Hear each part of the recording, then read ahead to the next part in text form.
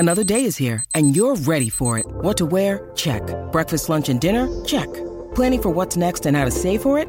That's where Bank of America can help. For your financial to-dos, Bank of America has experts ready to help get you closer to your goals. Get started at one of our local financial centers or 24/7 in our mobile banking app. Find a location near you at bankofamerica.com/talktous. What would you like the power to do? Mobile banking requires downloading the app and is only available for select devices. Message and data rates may apply. Bank of America N.A., member FDIC. When you need mealtime inspiration, it's worth shopping Kroger, where you'll find over 30,000 mouth-watering choices that excite your inner foodie. And no matter what tasty choice you make, you'll enjoy our everyday low prices, plus extra ways to save, like digital coupons worth over $600 each week. You can also save up to $1 off per gallon at the pump with fuel points. More savings and more inspiring flavors make shopping Kroger worth it every time. Kroger, fresh for everyone. Fuel restrictions apply.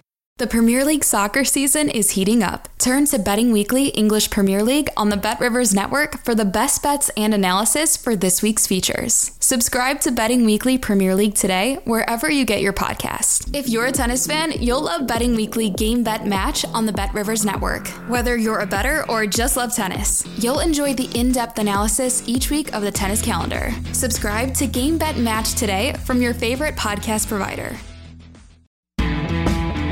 The next thing we know, it's number 2 in the charts, and we are getting vitriolic attacks from all sides, saying we've sold ourselves down the river, all our heritage has been burnt, how dare we do such a thing, etc., etc. And everybody missed the bloody point. It was a bit of fun, and we're helping them out. And it just so happened it was a big hit.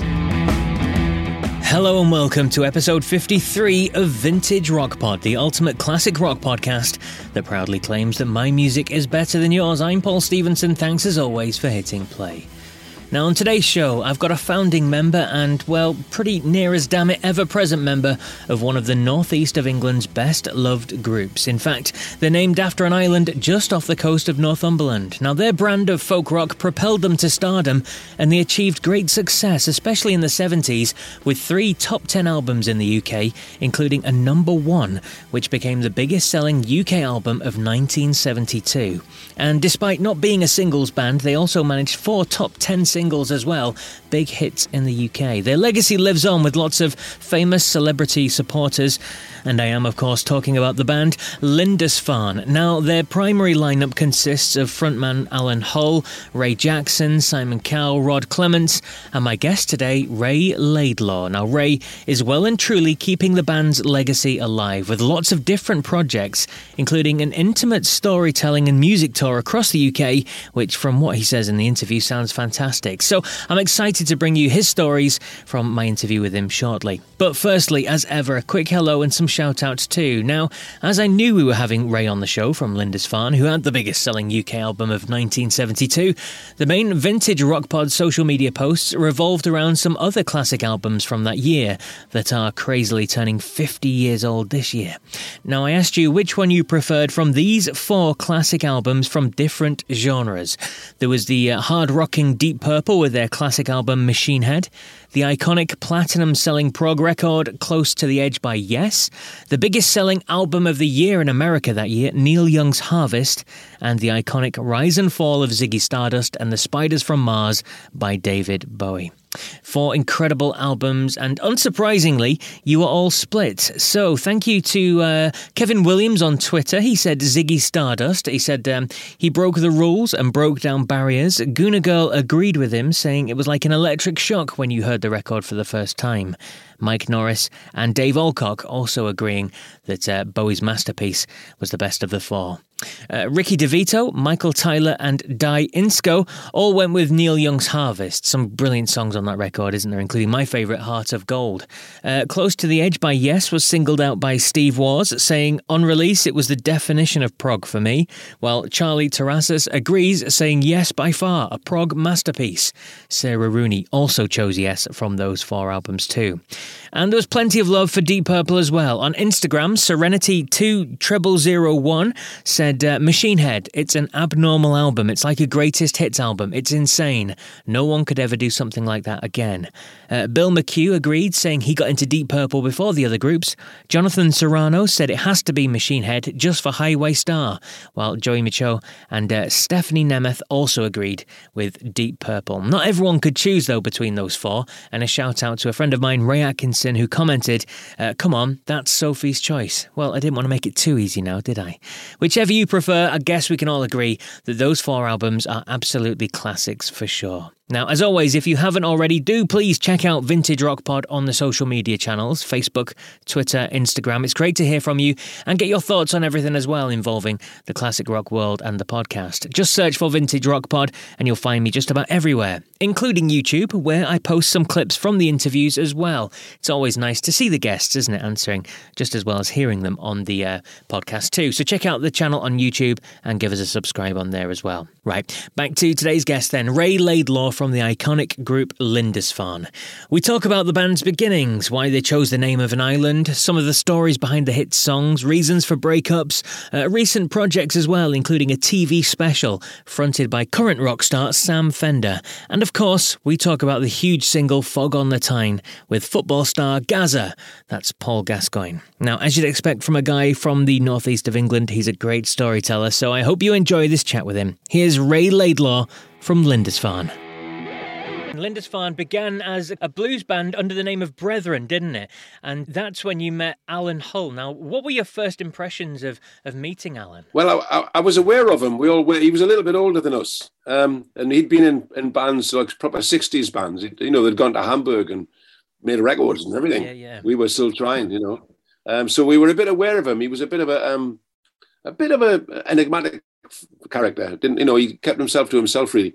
But later on in the 60s, he those bands broke up and he spent a couple of years as a psychiatric nurse. And then he started, that's when he had a huge splurge of songwriting, really, that changed his life. And then he started going out and doing some solo shows. And that's when I really became aware of him, sort of 68-ish. We used to watch him at a couple of gigs. We put a couple of outdoor gigs on and got him to join in and do stuff, And then I ended up doing a few drum sessions with him. And realised that he was looking for a band, really. In fact, when he hired me to play drums on a couple of tracks, he was checking me out for a band he was trying to put together. So I sort of reversed the process and invited him to join ours, which is what eventually happened about 6 months later. Absolutely. So from Brethren, you couldn't use the name Brethren, could you? Because there was a band in the US that already had that moniker. So. Well, we were told there was. We never ever heard of them again. So I don't know if it happened. I don't know if they actually existed, or maybe the record company just didn't like the name. I don't know. But it all worked for the best anyway. Absolutely. So how did you settle on the name of an island off the coast of Northumberland then? Well, we were actually routining the first album up here on Tyneside, and we were in Rod Clement's house. Rod and I started the band in the mid-60s, and Rod lived just near Tynemouth Station. And we'd been out for a pint or something, and we were sitting, and John Anthony, who produced the first album, was sitting with us. And we're just idle conversation. Somebody mentioned they'd just been up to the island a few weeks before. What a magical place it was. And John's ears just pricked up, and he said, "What a fantastic name. That's what you should call yourself." And we sort of laughed about it, really. We thought it sounded a bit ridiculous. It sounded like, if you lived in London calling yourself Ealing Broadway. It was a bit strange, but then we sort of got used to it after a day or two and checked it out with the record company, and they loved it. And it's sort of, we were looking for something that was a bit different from the run-of-the-mill band names at the time. And that certainly was that. And it stuck, it seemed to suit the music we made. Absolutely. It's been very memorable as well down the years. Now, let's go to the first album then, Nicely Out of Tune. It contained the iconic Lady Eleanor, but the song in the album didn't make a dent really straight away, did it, in the charts at least? But at the time you were gaining a really large following from all the concerts and the touring that you were doing, and you were getting bigger and bigger, weren't you? Yeah, it was amazing. I mean, we, in those days, the sort of club circuit, which we were sort of on, was probably about a 2-month return sort of policy. So you'd play someone a couple of months later, you'd go back and do it again. We were turning up at clubs sort of like early 70, late 1970, and there'd be a queue around the corner and say, "Oh, what's going on here?" And then realize it was for us. So it was really developing fast. And when we were going down a storm everywhere, I think the fact was we were very different from everything else that was around, And it was just luck, really. It was timing. Timing's everything, isn't it? You know, we happened to be around at the right time. So that was sort of happening. And then the album, as you say, the first album, if it suffered from anything, it was a bit diverse. We had lots of different songs, and we didn't really think about putting the album together with a feel. Yeah. We just wanted to put all these different songs on. So in some ways, somebody said, looking back on it, it looked a bit like one of those sampler albums, you know, that Warner's used to put out with like a track from loads of different bands. So I think maybe a lot of people didn't quite get what, you know, if you think about it, there was a song like Lady Eleanor, which was had slight prog influences. Yeah. And then there'd be something like Jackhammer Blues, which is a Woody Guthrie tune. And then there'd be something else like Clear White Light, which is a different thing again, you know, all very different. And I think it took a while for people to get that into their heads, you know, that this was all the same band. That's maybe why it didn't quite catch on the first time around. Absolutely. And then from then came Fog on the Time, released in 1971. And that really made you a household name, didn't it? I mean, that album went on to be, was it the UK's biggest selling album of 1972? And that helped propel the first album as well, didn't it, back into people's consciousness? And everyone really got on the back of Lindisfarne. And you guys became massive. Well, by then it was a combination of things. It was a combination of the fact that the Fog album, was so good and so well produced by Bob Johnson. He basically distilled the essence of what the band was about and kept it simple. You know, and that was a much easier album for people to get their heads around. And then, as you said, they went back and checked out the first one, and the first one went back into the charts. But it was a combination of that, the album, the fact that we've been gigging relentlessly. There was a whole bunch of festivals in 71 and 72, and we were sort of booked on everything because we're a happening band. We were booked, but we're sort of like halfway up the bill on most of them, but stole the show on nearly every occasion. We used to usually, our favourite time to go on was usually about 4 PM when there'd been about six bands on. People were just starting to get a little bit bored, you know, and wondering what to do. And then we'd come on and we were like different to everybody else. And we just took them by the scruff of the neck and it really, really worked. So there was a whole bunch of festivals. You know, obviously there was things like Reading, but there was also an amazing festival at Wheelie, which people have written books and made radio programs about, because it was run by sort of the parish council thing, expecting to get 5,000 people, and they ended up with 150,000. You know, it was a ridiculously huge thing. It could have been a disaster if the weather had changed, but it wasn't, fortunately. So there was stuff like that. We were fortunate to be involved in all of these events. So the whole thing was on a bigger roller coaster. Plus the BBC, of course, because we were getting booked for loads of BBC sessions because of the diversity of the band. We would be doing the blues show, we'd be doing John Peel's show, we'd be doing Night Ride, you know, Country Meets Folk. We're doing all of these things up to the point that we had this sort of running joke with Peel's producer, John Walters, that we had our own coat hooks in the BBC, you know, because it probably wasn't, at least twice a month we'd be doing a session in the Beep, you know. So, and also we did an awful lot of colleges. And in those days, the university and college circuit was massive. So consequently, we were right in people's faces. Fantastic exposure. And another part of the fantastic exposure, and you mentioned the BBC, was things like Top of the Pops that you guys performed on, and the famous instance of you playing with the rubber fish and things like that. What was all that about? It's funny, you know. Yeah, it's true. I mean, Top of the Pops was great, but that was like a little extra for us. We never set out to be pop stars. We never set out to have hit singles, really. I mean, that was a treat for us. It was an extra. We wanted to be an albums band. But the thing was, again, with Top of the Pops, would be, you know, I don't know, 6, 7 bands on, most of them looking the same. It was glam rock time, you know, and we just thought, how can we be different? And that was how the rubber fish came up, you know, something that people have talked about, and it bloody worked because it's 50 years later and they're still talking about it, you know.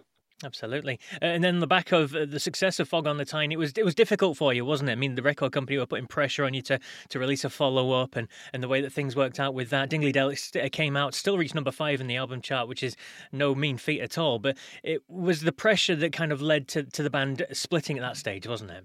Yeah, it was a combination of things. I mean, we were managed by the record company, which you would never do these days, you know. Basically, we didn't have anybody to fight our corner, but we didn't realise that at the time. We were quite naive. And in actual fact, if we'd taken a year off in 1973 instead of breaking up, we probably would have been around forever. Who knows? Who knows? But we didn't. And it just got a bit frustrating. I mean, Alan was the most frustrated because he didn't have time to write. And also, he wasn't mad keen on touring. He'd had a taste of success in this country, and he wasn't mad keen on going to somewhere in middle America and playing bottom of the bill. And similarly, he wasn't over fussed about going to places in Europe. You know, he didn't.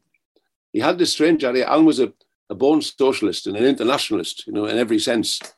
But he didn't like going anywhere where he couldn't get a bacon sandwich. You know, he didn't like. And he didn't really see the point of singing the songs in Germany. He thought, well, they're not understandable. Of course they did, because rock and roll's language is English. But he wasn't mad. He didn't like to be out of his comfort zone for too long. So it was really Alan. Alan was the one that was the most disgruntled by the whole thing. And we all had different ways in our heads of putting it right, but none of them really worked. So the simple solution, which was probably the very stupid one, but the simple solution was just to split in two. And that's what we did. And me and Rod and Simon Cow put together a new band called Jack Willard. And then Alan was persuaded by the record company to keep the Lindisfarne name going because, you know, they saw the cash cow, you know, they didn't want it to disappear. So they carried on, but it didn't really work because it wasn't the right feel, you know. It was great players, fantastic musicians, but it wasn't what people were expecting. Absolutely. And then a couple of kind of one-off gigs, wasn't it? One in 67 and one in 76 and one in 77. And then you guys did get back together in 78. So how did all that come about? Well, although we weren't working together as a band, we were still seeing each other socially because we had the same circle of friends. So, you know, maybe not every day, but we would be bumping into each other at birthday parties and weddings and stuff like that. So we kept in touch all the time. And then somebody, I think it was the Newcastle Festival, because I'd been playing on Alan's solo albums as well. I was still working with him musically. I think the Newcastle Festival wanted to put us on for a special something in 76 or something. And then a young promoter in Newcastle said, that's crazy. If you're going to do anything together, it should be at Christmas time because that's traditional. When everybody comes home for Christmas, you know. So we had a quick chat and thought, well, that'd be good fun. Why not do it, you know? So we did it as a one-off, and it ended up being 3 shows. Had a ball of a time. You know, obviously just played the old tunes. Had a whale of a time. And then went back to what we were doing. And the following year, 77, by now, record companies and stuff were sniffing about, thinking, hang on, are they going to come back? So we did the 77 show again, another reunion, but we recorded it. Basically, we wanted to have the best possible record of Lindisfarne at their best if we didn't do it again. So we recorded that. And then we snuck off to a little studio down south in spring 78 to try some new tunes to see what they sounded like. And we liked it. So we basically decided to give it another bash and book some studio time, started making the album, and then shopped around for a deal, which we got. Absolutely. And you talk about that process of writing the new album at that stage. And one of your more memorable songs, I mean, one of the endearing hits, was discovered when you were rehearsing for that album. And Alan was initially a little reluctant, wasn't he, to share Run for Home with you. Can you tell us the story behind that? Yes. Alan wrote all the time, you know, and because I've been doing his solo records and this, that, and the other, I thought I knew every song he'd ever written. I thought I'd heard them all. And one day we were rehearsing in Rockfield Studios. We were waiting for Gus Dudgeon to arrive, who was going to produce the album, but schedules overlapped a bit, so we'd gone a week early to start, you know, loosening up. Alan was just tinkering around the piano, and he had his book. He had like an old school exercise book on top of the piano with all his songs in, all the titles. And I was just going through it, you know, and I thought, yeah, you know. And I came across this thing called Run for Home. I said, what's this, Alan? Run for Home? And he went, no, it's not up to much. And he carried on doing what he was doing. And I was like a dog with a bone. I wasn't going to let go. So I said, well, let me hear it, man. He said, no, it's a bit of a whinge, you know. He says, I wrote it when I was really upset. I got a crap review for a solo show in London by somebody. I thought, I've had enough of this. So eventually I badgered him and he started singing it. And I thought, hang on a bit, this is a bit good. And a couple of the other lads were still dodging around the studio, you know, putting guitars away. It was nearly dinner time. So we're just sort of killing time. And it came to the first chorus and he sang it on his own. It came to the second chorus and they just joined in naturally and it sounded fantastic. Coming to the third verse, the door opens, in walks Gus Dudgeon. And he we were going to stop and he went, no, keep going. Finished the song and he says, my name's Gus. That's the first single. That's incredible. Exactly how it happened. But Alan thought of it as a bit of a whinge, you know, like he was unhappy at the time when he wrote it. But in actual fact, if you turn it around the other way, it's a celebratory song, you know. And it was a huge hit. Yeah, it was. Yeah, the biggest selling single we ever had. Phenomenal stuff. I mean, and something else that helped you when you came back, you spoke about the record company managing you originally. When you did come back, you came back under your own steam, didn't you? You did it your own way. Yeah, we did. Which meant we promoted our own tours. You know, we had an office in Newcastle, and the guy who had been the promoter, Barry McKay, became our manager. And basically, although he did the actual day-to-day stuff and, you know, did the business deals and everything, we basically agreed on everything before it was done. You know what I'm saying? We were very hands-on. And we had a very successful few years after that, when, although the hits dried up a bit, the songs didn't stop coming, and we kept on making albums, and and we had our fans and our niche, and the live thing got bigger and bigger. The next big thing to touch on, 1990, at the height of his fame, Gazza, Paul Gascoigne. For any of my North American listeners, Paul Gascoigne was a soccer player, as you'd say, a footballer. He was an England darling at that point. Superstar. He'd started at the World Cup in Italy, and then he came along, and you guys came back with Fog on the Tyne. I mean, how did that all come about? Well, like most things, it was an accident. We obviously knew him because he played for our team up here, and he was a great kid, a really talented young kid, an astonishingly gifted football player. And at that particular time after the World Cup, he was probably, after the Queen, he was the best known person in Britain, I would have said, certainly for a couple of years. I got a phone call one day. By then, I was managing the band. I got a phone call from a guy called Laurie J, who we knew from London. He used to manage the Speakeasy and other clubs. And he said, I'm making an album with your pal Gazza. I said, oh, yeah. And he wants you to be involved. And I said, oh, that'd be nice. And I was wondering what the hell was going to come next. And he said, his managers had this idea. I'd met his manager. I didn't like him very much. He thought, you could just play an instrumental medley of a couple of your hits. And Gazza will talk about his boyhood days. And Gates said, I thought, well, that sounds a bit boring. I said, hang on, we'll have a chat. So I had a chat with Alan. And at the time, you see, there was two people. There was Paul Gascoigne, the lovely lad.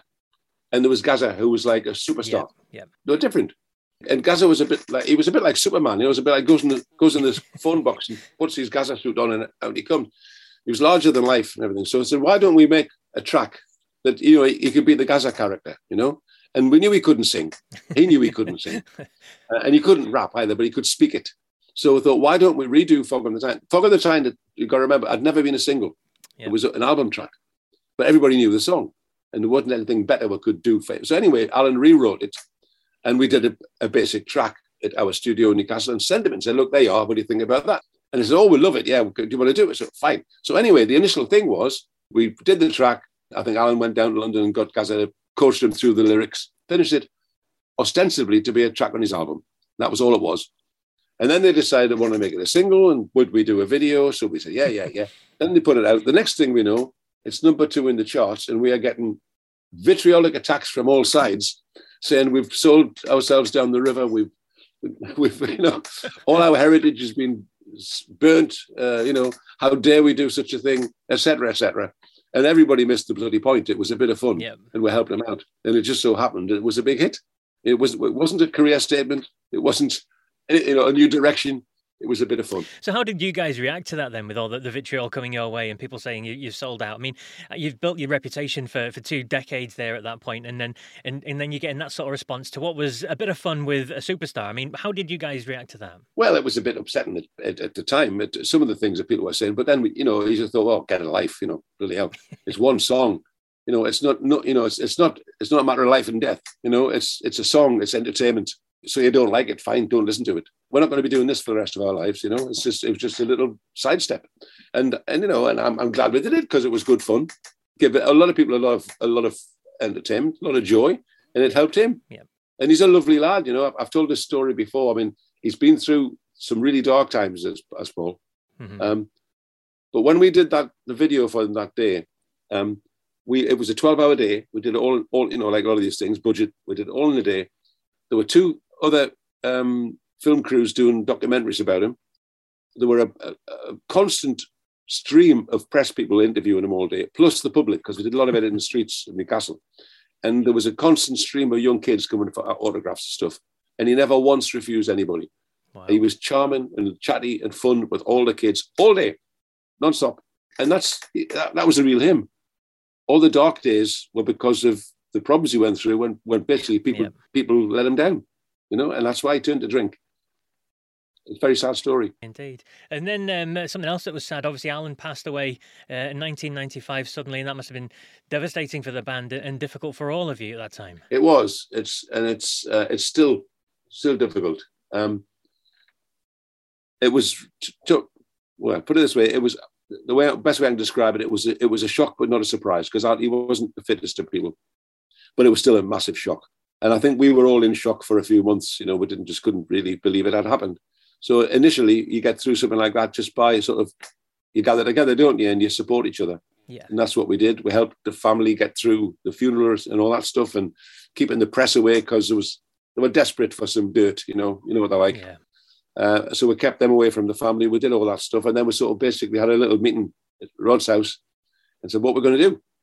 And it took us about 20 minutes to decide to keep going, to be honest with you, because the alternative was just basically a dead stop on all that music. And we didn't see any point in doing that, because although Alan was a huge part of the band, he wasn't the band. And if we didn't record his songs and sing his songs and perform his songs, who else was going to do that? So we decided to keep going and just play it gently, play it by ear, see what happened, see how people reacted. And thankfully, the majority of people who had been fans of the band reacted very well. And we had another really good 8 years. Yeah. A couple of good albums were made. Obviously, Rod, who was the main writer now, had to raise his game, and he did. He rose to the occasion and came out with some fantastic tunes. And the other band members contributed too. We made a couple of great records, and I think we did some really good stuff in that last 8 years. Absolutely.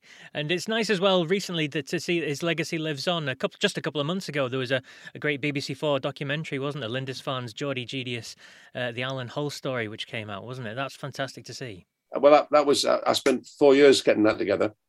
Wow.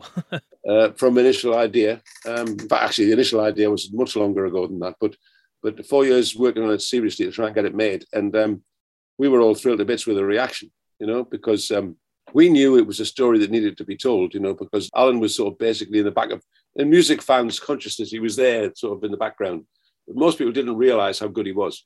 And we wanted that story to be told. And it's had a fantastic reaction. The number of people who have been in touch, people who I don't really know very well, a lot of people I do know well, but a lot of people who I don't know well, being in touch saying how, they're going to reappraise all of Lindisfarne's work because they didn't realize, they knew a few songs, but they didn't know what was the depth of the quality of it, really. Yeah. And it was great to see the contemporary side of it all with Sam Fender involved. Yeah, well, Sam's a good lad. He obviously lives in the same town as me. I've known him since he was a teenager. And we asked him originally if he'd just do an interview, and he said, yeah, sure, I'd love to. He was familiar with the songs. And then when we were getting close to wanting to actually get the thing done, it suddenly occurred to us if we could get him to front the show, it would open it up to a whole new audience. And he jumped at it. The BBC were thrilled to bits about that because obviously it changes the whole slant of the show. And I thought Sam did a great job. I think he's got a future in TV if he gets sick of being a rock and roller. And you mentioned audience there, and that leads us nicely to what yourself and Billy are up to at the moment with the touring again with Lindisfarne's Story. It starts on March the 25th. You've got a string of dates through to the end of April to celebrate the 50th anniversary of Fog on the Tyne. But it's more than just you guys playing songs, isn't it? Oh yeah. Well, basically, the Lindisfarne Story is really mine and Billy's excuse to go out and talk about ourselves, really, and talk about our lives, the people we've met, the places we've been, the stuff we've done. And also look at the songs again, because we do the songs very simply. It's just with the vocals, guitar and percussion. And it sort of echoes the whole concept of the band, because we never used to turn up at rehearsals with the demos. Very, very rarely. Usually, whoever had written a song would sit down at the piano or a guitar and just play it. And we always figured if the song worked like that, it would work whatever we did with it. You can take it any way you want, but it's got to work in the simplest form. And that's what we do in the show. We play the songs in the simplest form, like we first heard them, really.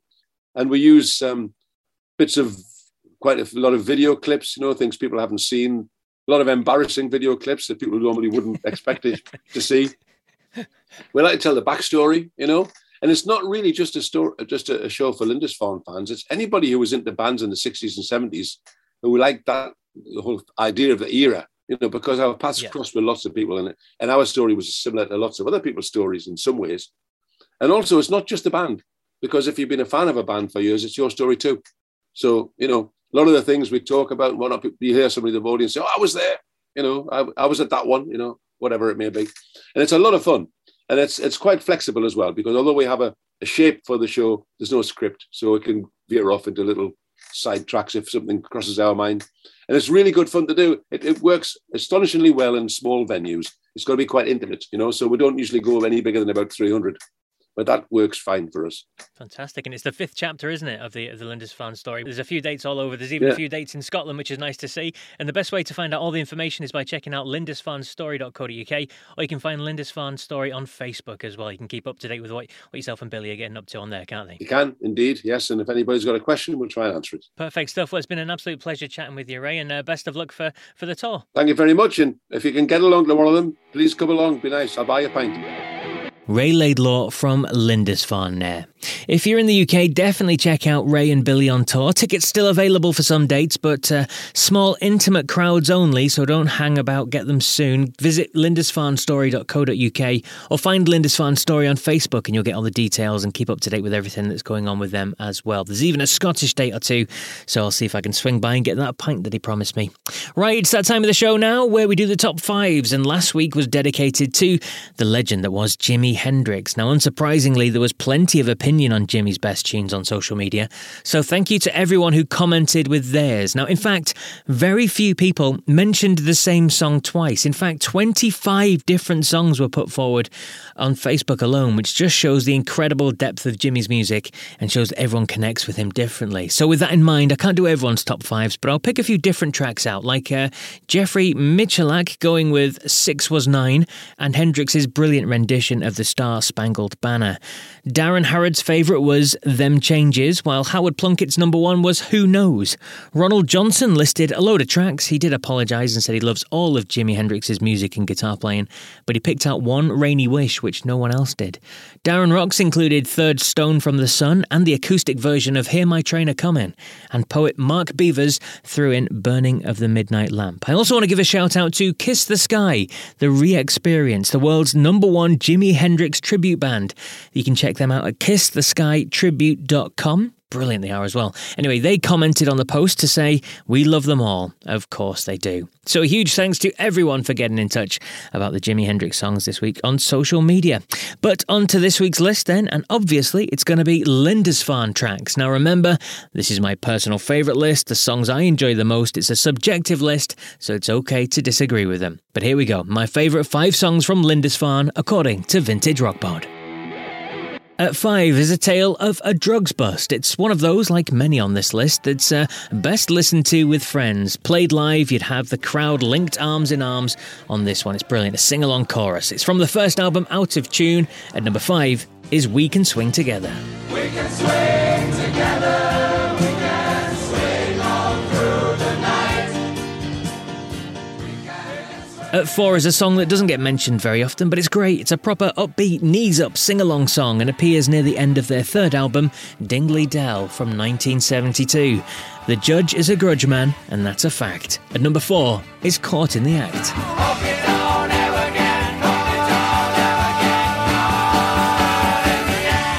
At 3, okay, don't judge. Remember, this is a personal choice. Now, it is that song. Novelty, yes. Catchy as hell, yes. A big hit, also yes. Now, I remember it was a song that all the lads would sing. It was a proper lads' anthem, chanting along to the chorus. It reached number 2 in the singles chart in 1990. At 3, for me, is their collaboration with Gaza on Fog on the Tyne.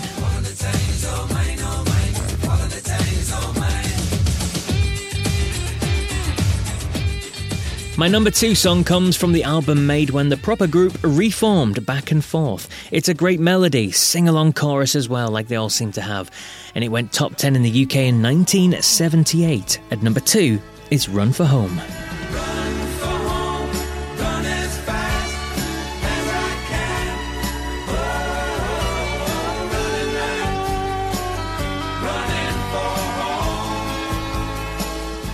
And at number 1 is the opening track from their debut album, Out of Tune. It's a brilliant song, a haunting tale that became a big hit for the group, reaching number 3 in 1972. It's based on a short story from 1839 by Edgar Allan Poe, would you believe? Anyway, my favourite Lindisfarne track, the number 1 on my list, is the brilliant Lady Eleanor. And bid me come along with her to the land of the dancing dead. But it's all right, Lady Eleanor. All right, Lady Eleanor. So there you go, my favourite 5 songs from Lindisfarne. They had some great sing-along anthems in their catalogue, and as I said at the start, that's just my personal choice, and I've always enjoyed the upbeat numbers, so sadly no room in my top 5 for classics like Winter Song, Clear White Light, or Meet Me on the Corner, which was actually a top 5 hit for the band in 1972. Now, as always, I'd love to hear your thoughts. Where do you agree or disagree? Let me know your top 5s. You can drop me an email, vintagerockpod@gmail.com, or you can find it on the social medias where I post it as well during the week. You can comment below and let me know, and I'll give you a mention on next week's episode. Now, if this is your first listen, then make sure to follow or subscribe to Vintage Rock Pod on whatever podcast platform you use so that you don't miss any new episodes that drop, usually every Monday. And please do go back and check out the back catalogue of incredible big name guests. We've got Grammy Award winners, we've got multi-platinum selling artists, and loads of Rock and Roll Hall of Famers in there, so plenty for you to listen to. And next week's show as well features an interview with a former member of Black Sabbath, a former lead singer of the group no less. In fact, he was the second longest serving Black Sabbath lead singer of the band behind Ozzy Osbourne, which is pretty incredible when you think of the list of names that have fronted that group. Now you can expect some fantastic stories on next week's show. But that is episode 54. Until then though, remember, if you come across anyone who isn't a fan of classic rock, just tell them my music is better than yours. Take care.